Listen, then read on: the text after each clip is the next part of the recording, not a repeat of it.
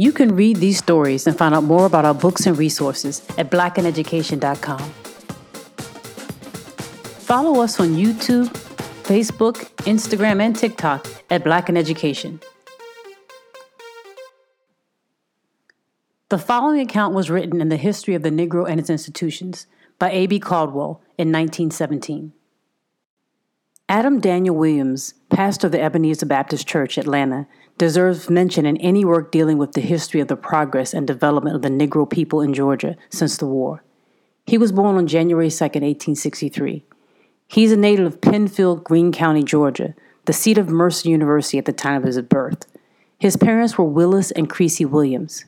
When one considers the position which Mr. Williams occupies in the community and in his denomination at large, and then reflects on the lack of opportunities he had during his boyhood and young manhood days, and the obstacles which he had to overcome, his success seems more like a page from a storybooks or like a romance than the true history which it is. He early learned to work with his hands, lived on the farm, doing all sorts of manual labor, till he was a mature man. He went to school only 3 weeks, all told, before he was 30 years old, and frankly admits that he missed 1 day out of the 3 weeks.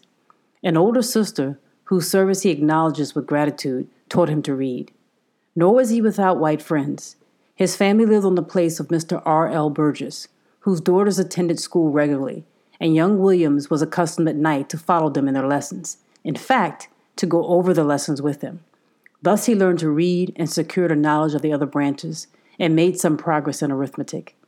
Later, Mr. Burgess's older daughter set him a copy and started him to writing. He remembers and recalls with pleasure how they used to spell out all of the Bulbeck speller while one of the girls acted as teacher. Many a boy with such meager opportunities would have despaired of securing an education, but young Williams read what books he could secure, and in 1884, when 21 years of age, he was converted and baptized in August of that year by Reverend Parker Pauline. He took an active part in the work of the church and soon felt called to the gospel ministry and was licensed to preach in April 1888. He did considerable local work in the Baptist church, and such was the character of this work that he was soon in demand as a regular pastor. He was regularly ordained, and in September 1893 accepted a call to the Springfield Baptist Church on Orm Street in Atlanta, and in the following March resigned that charge and accepted the call of the Ebenezer Church, which was at the time located on Airline Street and was a body of only 7 members, with no church building at all. He began at once to organize his forces, with a view to erecting a place of worship. In the meantime, he had been serving churches in or near Covington, but finding the demands on his time in Atlanta so heavy, he resigned these charges and gave his whole time to work at Ebenezer. A lot was purchased on Magruder Street, and when the quarters were outgrown, a house of worship at Bell and Gilmer Streets was secured. From the small beginnings in which he entered at the time, the church has grown until now it has a membership of more than 700, with a fine Sunday school, a splendid Baptist Young People's Union, also a women's missionary club, a reformatory circle, and a literary club. He and his congregation are now improving a splendid property at the corner of Jackson Street and Auburn Avenue, which looks to the expenditure of $25,000. Not only has Pastor Williams been able to gather around him large numbers, but he has led his people into fields of larger usefulness, so that now his church is one of the most liberal contributors to missions and every other department of church work in the state convention. He is active in evangelistic work over the state. Realizing something of his lack of preparation for the real work of life, he, in 1894, after he was 30 years of age, entered the Atlanta Seminary, now Morehouse College, and was graduated from the theological department 4 years later. The secret of his success is illustrated by just this action. He continues to grow.